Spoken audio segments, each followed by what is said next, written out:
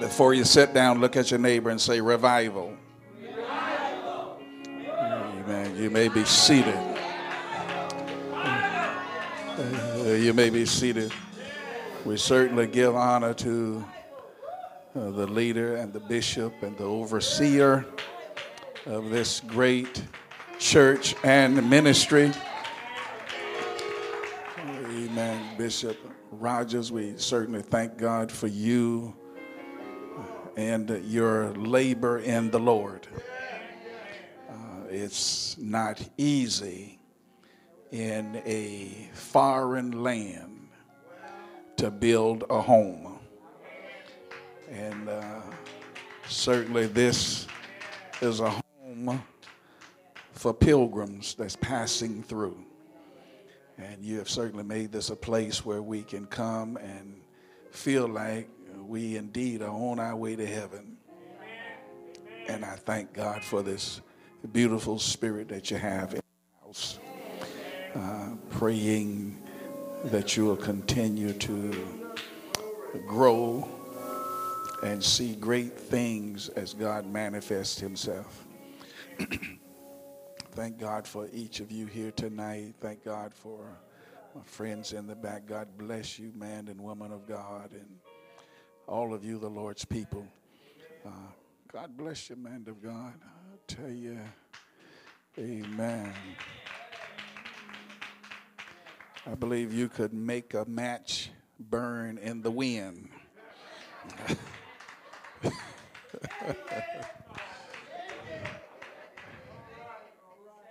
Well, you know, Moses was at the burning bush, and he was wondering, scratching his head, and said, let me see. That fire should have gone out by now. He turned aside to see, and God met him there. That's what you recreated here spiritually. You came up, and the enigma of a burning bush happened, and everyone had to, we had to worship. We were drawn into praise and worship. Amen. The person who's standing here leading this does make a difference. Amen. Everybody can't do it. People do it differently, but everybody can't do it. And I was inspired to see the unique way you brought us right into the presence of the Lord. Had us at the Grand Ole Opry. And then he had us foot stomping in the Holiness Church. Amen. A lot of our praises does have an origination in country music, the dance. We thank God tonight. Open your Bibles to the 5th chapter of Acts. And like you said, something is going to happen tonight. God is going to move by his Spirit. And we are looking for God to bless.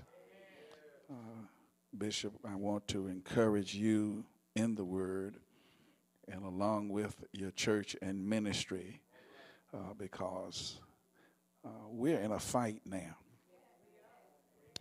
And so much has happened just in my lifetime. I've seen the spiral down of the fervor of the church.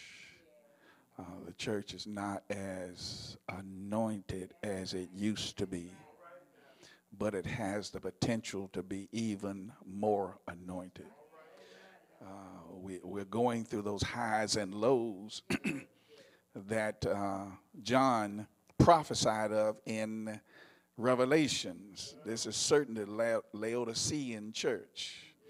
It depends on what church you're in, on how hot the fire is.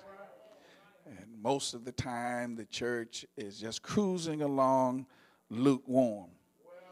You can have people on fire for God, and then you can have a refreshing from the Lord. But somewhere in the middle is where the church is living. Because if you mix hot and cold together, you get lukewarm. And God says, I'm displeased with lukewarm. I want you to be refreshing, or I want you to be on fire. You know, I want you to be filling with the Holy Spirit, or I want you to be burning out the stenches of sin. So we've got a lot to do, and I believe, Bishop, that your church is one of those whom God has anointed and have touched to be an end-time ministry where people will come to be saved. Because everybody who's getting, quote, saved, not going to heaven. The Bible talks about that they would catch fish in the end time, that there will be a great catching of fish. And then the angels will come and take out the ones that are fit, and take the other ones and cast them back into the river. The way they fished in those days, where they let down the net, they wasn't putting a worm on a hook, but they were letting down a net, and they would drag the net. And when they would drag the net close to shore, then they would lift and pull that net into the ship. And when they pulled that net in, there were more than just fish in the net. And then there were all kind of fish and fishes in the net. So they would take time to take the stuff out that wasn't worth anything, things that weren't fish, and they would throw it back over and only bring to shore that which they could eat and use. And the Bible says this is how it's going to be in the last day. Many are called. Am I right? But only a few are chosen. And we want to make sure we're one of the ones that's on our way to heaven. Matthew 5:12. And the hands of the apostles, and by the hands of the apostles, were many signs and wonders wrought among the people. And they were all with one accord in Solomon's porch. And of the rest durst no man join himself to them, but the people magnified them. And the believers were the more added to the Lord, multitudes both of men and women, insomuch that they brought forth the sick into the streets and laid them on beds and couches, that at least the shadow of Peter's passing by might overshadow some of them. There came also a multitude out of the cities round about unto Jerusalem, bringing sick folk, and them that were vexed with unclean spirits, and they were healed, every one. Revival. Thank God for the reading of his word. Let me tell you the story, because the story I'm going to tell you that culminates in these verses is what's going to have to be duplicated today. In order for us to see revival, what happened then must happen now. Will you walk with me? And I'm not going to go through the verses per se, but I'm going to tell you the story back in the 3rd chapter of Acts. One day, Peter and John were going to the temple at the time of prayer, about 3 o'clock in the afternoon. So they were on their way to prayer. And when they got to prayer, they were going to pray at the temple. And I want to set this scene up for you so that you can understand exactly how it happened. As they at the crucifixion and the resurrection of Jesus Christ, the temple's veil was rent. And the high priest could no longer go into the Holy of Holies to offer sacrifices because it was rent when Jesus died.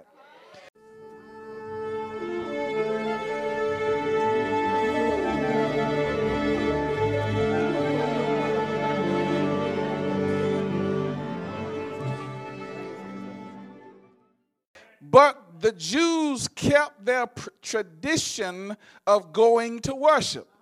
So they would go to the temple and they would worship at the temple daily, maybe twice a day. And you'll see them going at hours of prayer and worship. And going to the temple, there were two elevations. You would come up to the temple, and as I drove up upon the property here, and I was looking at this beautiful facility, and I was looking at us going up into the church, and of course there was a ramp on the side. I said, now which one am I going to take? You know, but you elevated up into the temple. Now, out in your yard was the court of the Gentiles. Everybody came into the court of Gentiles. And from there, those that would worship, the Jews, would then step up into the outer courts. And when they got to the outer courts, that's where most of the Jewish activities were. They were there doing their worship, and on one side they would prepare their animals for sacrifice so that they can go into the outer court, and those things happened. But then there was a second elevation into the inner courts. And going into the inner courts, they were pronounced as you go up by columns. And these columns were called going up into Solomon's porch. Okay, now everybody didn't go into Solomon's porch.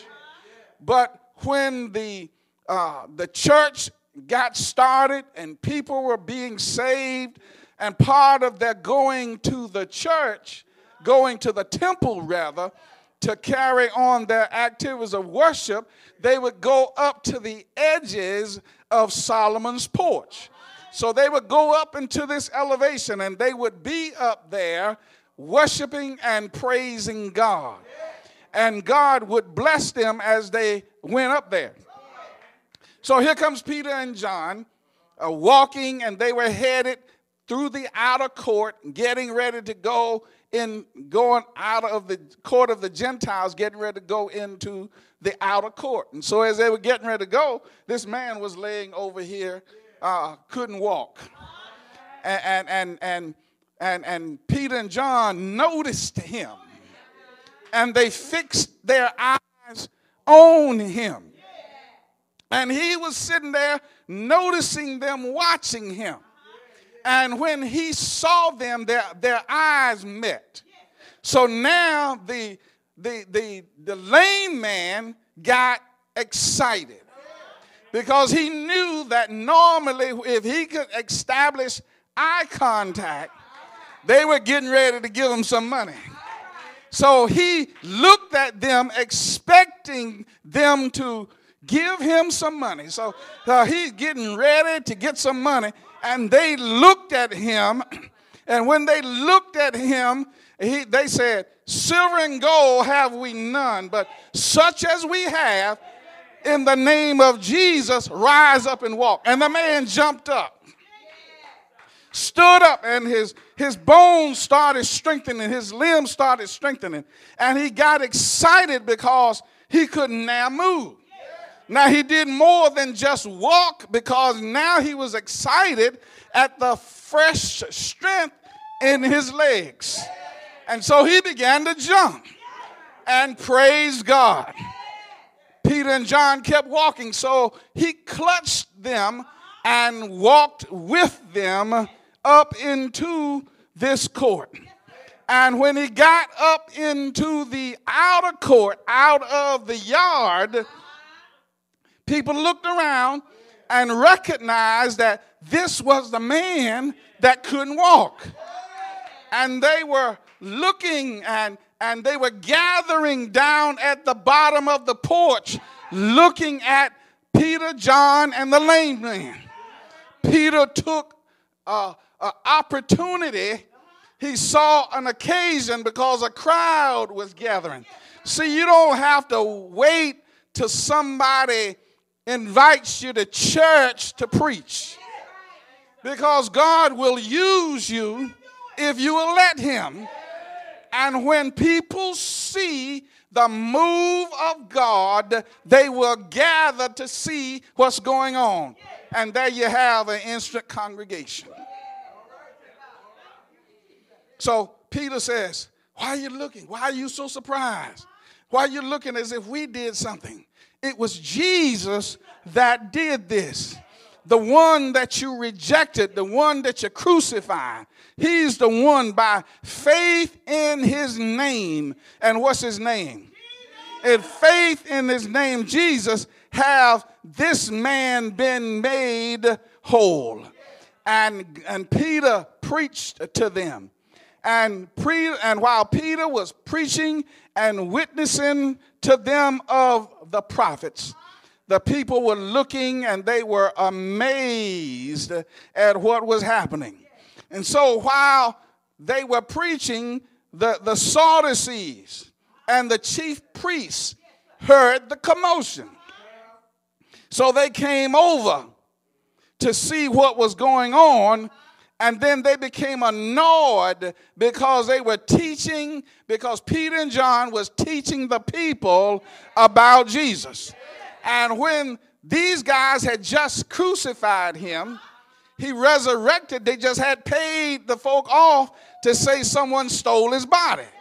So now here they are out there preaching about Jesus. And here's this lame man running around saying, I'm healed. And Peter and John says it was in the name of Jesus. And the priests and the Sadducees had them arrested. Say, I want them locked up because they didn't want these guys preaching about Jesus. Now, they put them in jail. And so the next day they came together and they set Peter and John in the midst and says, now tell us again, but what authority have you done this? And Peter, filled with the Holy Ghost, turned around and told them again that the stone which the builder has rejected has been made the chief cornerstone. So y'all turned him away and y'all thought you killed him, but this same Jesus has made this lame man whole.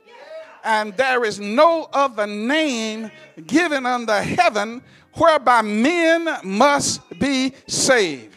And they began to preach Jesus to these guys. And when they saw Peter and John talking about Jesus and how they were eloquent in their gospel message, they looked at these rugged fishermen who had no education, who had no college degree, who had no internship in a school or anything.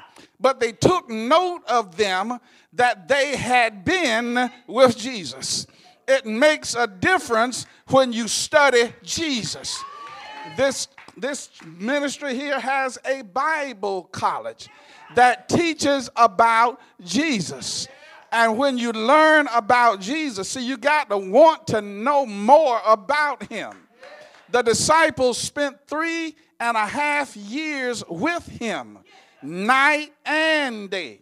And some of us are frustrated about coming 2 or 3 times a week to college, or coming once in a while to church to learn about Jesus sporadically. When these disciples, before they were released, they had spent their waking hours and their sleeping hours with Jesus. They have touched and felt and handled the word of life. Peter and John had done these things. And so these priests and Sadducees, you see, and in other situations, the scribes and the Pharisees and the Sadducees didn't get along. But Jesus made friends out of enemies because they figured that Jesus, being their common foe, got together to try to destroy Jesus. Now here they were coming back together again to get rid of his disciples. So they told them not to preach anymore in the name of Jesus. And Peter and John said to them, now you judge for yourself. Let's look at this. Should we obey you or should we obey God? And they said, we cannot give up speaking what we have seen and what we have heard. It's going to get better in a minute. So they had to let them go. And when they let them go, of course, God began to move and people were healed and delivered and set free. God was moving by his power.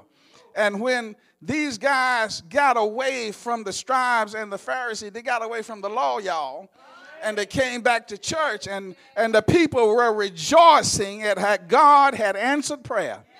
And the multitude became of one heart and soul. And then the Bible said they began to make all things common. Now I want to stick something in here for your intellectual study. If you notice, this is the one place in the Bible, in the book of Acts, where they came together and made all things common. It happened once and never happened again. I want to help to shed some light on what possibly was the cause of that not happening again. Will you walk with me? So they sold everything they had and brought it all together, and they had everything in common. And the apostles with great power began to preach the word of God, and everything that they had, they sold it and brought it at and put it at the apostles' feet so that they could distribute it as they would. Over in the 4th chapter, in the 36th and the 37th verse, we can see a good deed going wrong. Everybody had everything common. And I'm going to get back to that word in a minute. But this Levite named Joseph, okay, had a piece of land and sold it and brought them money and gave it to the apostles. Now, there's a lot of irony in this because the Levites, according to the Levitical law of Moses, were not supposed to own a property.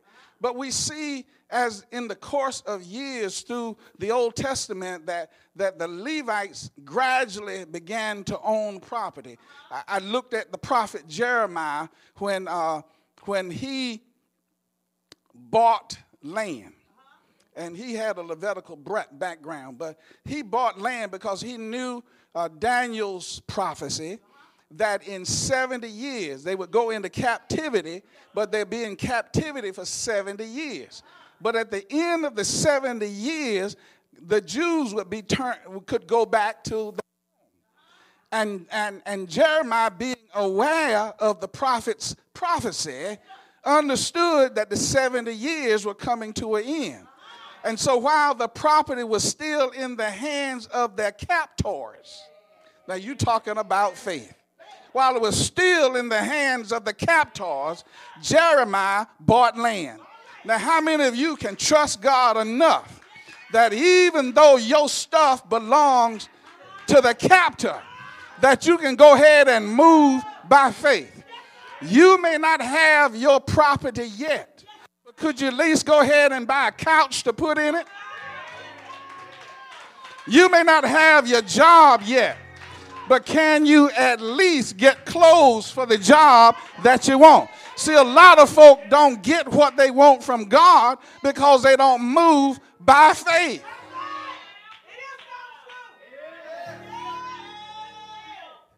Single ladies, why don't you start acting like you're married to a good man? Carrying yourself where a man that's looking for a good woman will see you and say, that'll make me a good wife. A man that finds a what? A woman. Finds a what? A woman. A woman. A man that finds, he's looking for a wife, he's not looking for a woman. And some of us trying to make ourselves a pretty woman. Make yourself a good wife. That won't cost you anything. So Joseph sold his field and sold the property. And when he sold the property, it caught on. He must have sold it, brought it up to Solomon's porch, and put the money in the offering. And they must have made a big deal about it. They must have made a big deal about it because Ananias and Sapphira saw it. And they went and sold a piece. Barnabas sold his property. They sold a piece. And then brought some of the money. Say, that's kind of see, some people come for praises, but let me move on. They come to want the attention.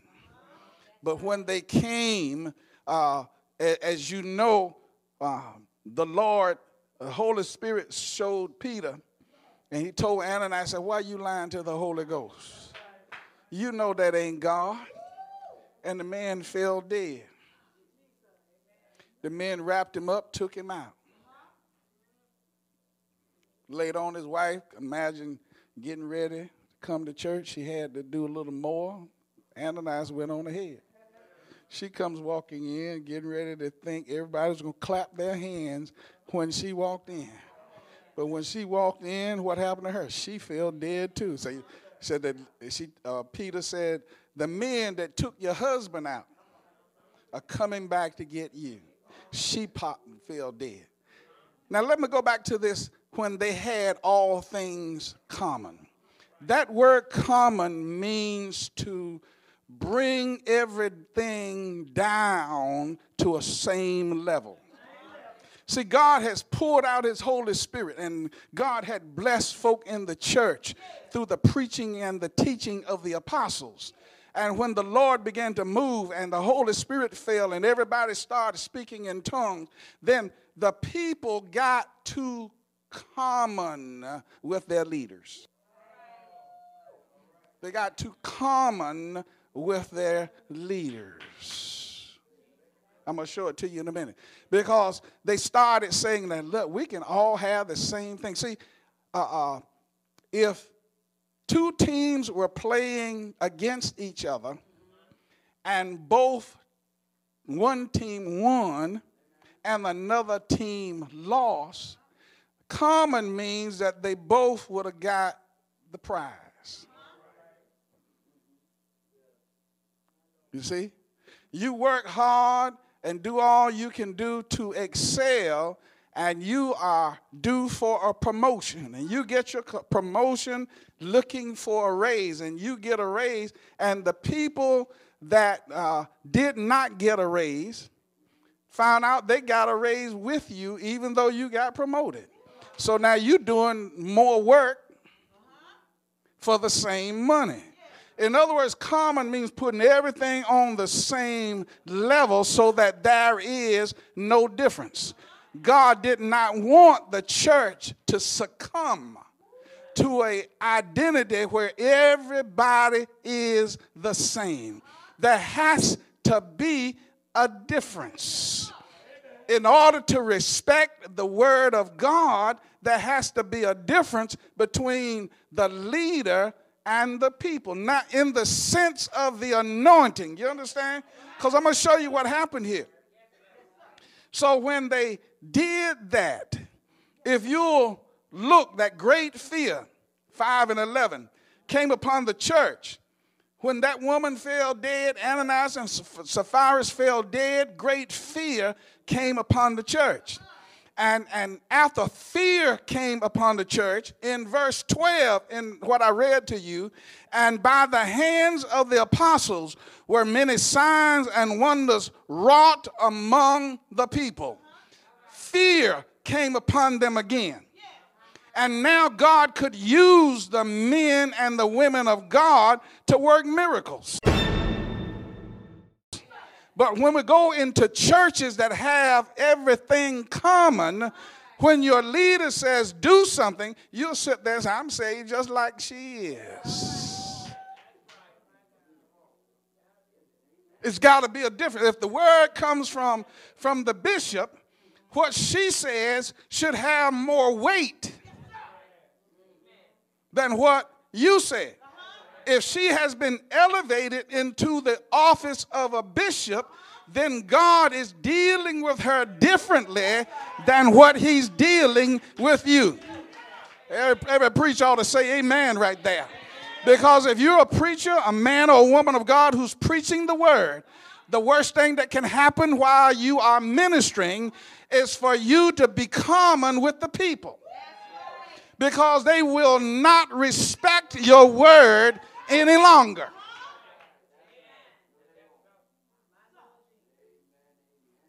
They began to work signs and wonders. And it says, and they were all with one accord in Solomon's porch. So after this happened, God's working miracles. The apostles come back to Solomon's porch. They walk through the Gentiles' court. Then they walk up the steps into the outer court. Then they walked up one more step into Solomon's porch. And they were standing there where everybody was coming up into the pulpit. Solomon's porch. They were all coming up there.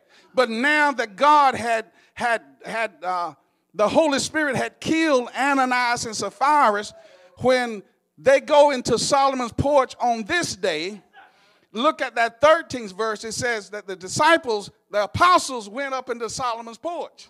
He says, and of the rest does no man join himself to them.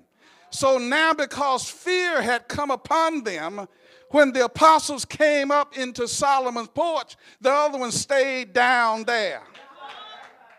It said no one would go up there anymore because no man joined himself to them, but the people magnified them. They said it's something different about the apostles. God is using the apostles. God is having his way through the man of God. Why would you want to be a bishop or apostle if it doesn't make a difference? Why do you want to be a deacon if it doesn't make a difference? Why are you in your position striving and God anoints you and puts you in these places for you to be common with everybody else? God pulled you out to put his word in you that it would make a difference. There is an anointing in your life that's different from everybody else. And when the people magnified them in that 13th verse, in other words, they spoke highly of them. They respected them. They gave them the respect that that was due them. They didn't see them like everybody else. When I was growing up, and when I was growing up, I'm talking about in the ministry now. I've been in ministry over 40 years, but when I was growing up in ministry, and I would go to the houses of the saints back then. And when I'd pull up in the yard, we'd go up and knock on the door. And somebody would say, "Pastor's out there." And then you hear commotion going on. The TV stopped playing. You hear doors slamming and stuff moving around. Then people come to the door and say, come on in, Pastor.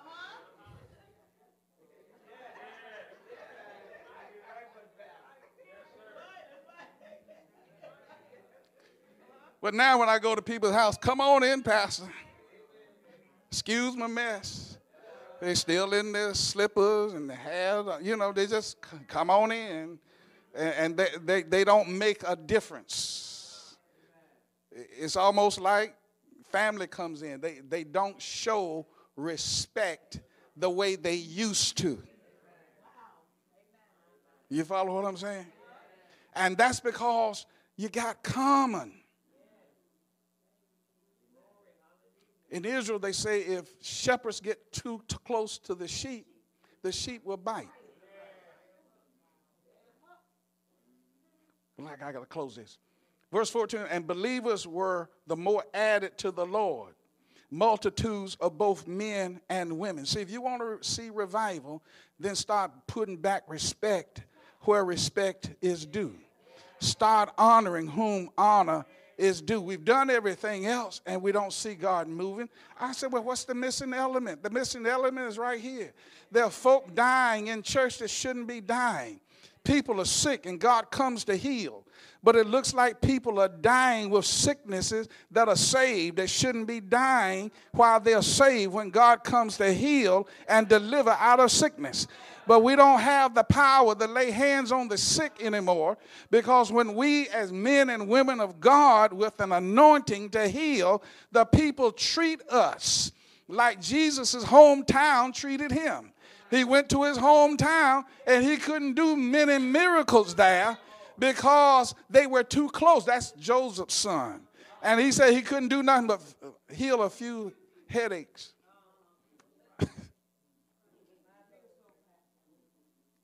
But when people, and he said the prophet is our honor. That's why when we get someone to come in from somewhere and we don't know who they are, oh my God, the people fall on the floor and God seems to be moving through them because they respect the man or the woman of God they don't know. But then when that person leaves and then it gets back to your pastor, to your bishop, then the healing anointing that you receive from that traveling evangelist, you got your crutches again in 2 weeks. Why? Because we're too close. So he's saying here that look at verse 15, insomuch that they brought forth the sick into the streets and laid them on beds and couches, that at least the shadow of Peter. See, the thing we have to do as men and women of God is get some anointing in us. We got to get some anointing. You are anointed on for the position, but you're anointed in for the ministry. The anointing comes on you so that you can become who you are. But if you don't have the anointing in you, Peter had so much anointing in him that people are walking by him. He had so much anointing that just running over because he had spent time with the Lord. Church, help your pastor spend time with the Lord.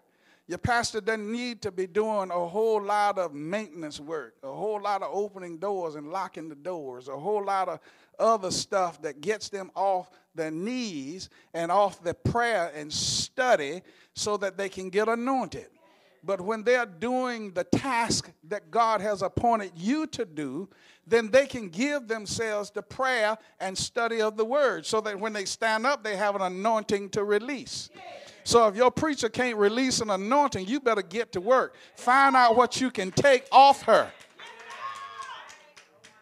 And if she says, no, don't do it right now, you be persistent.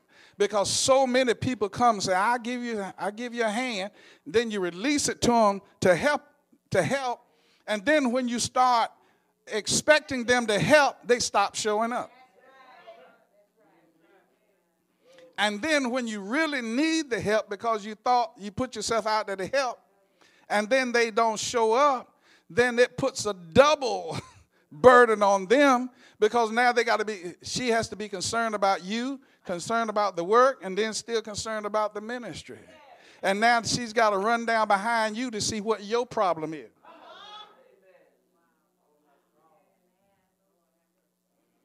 but revival.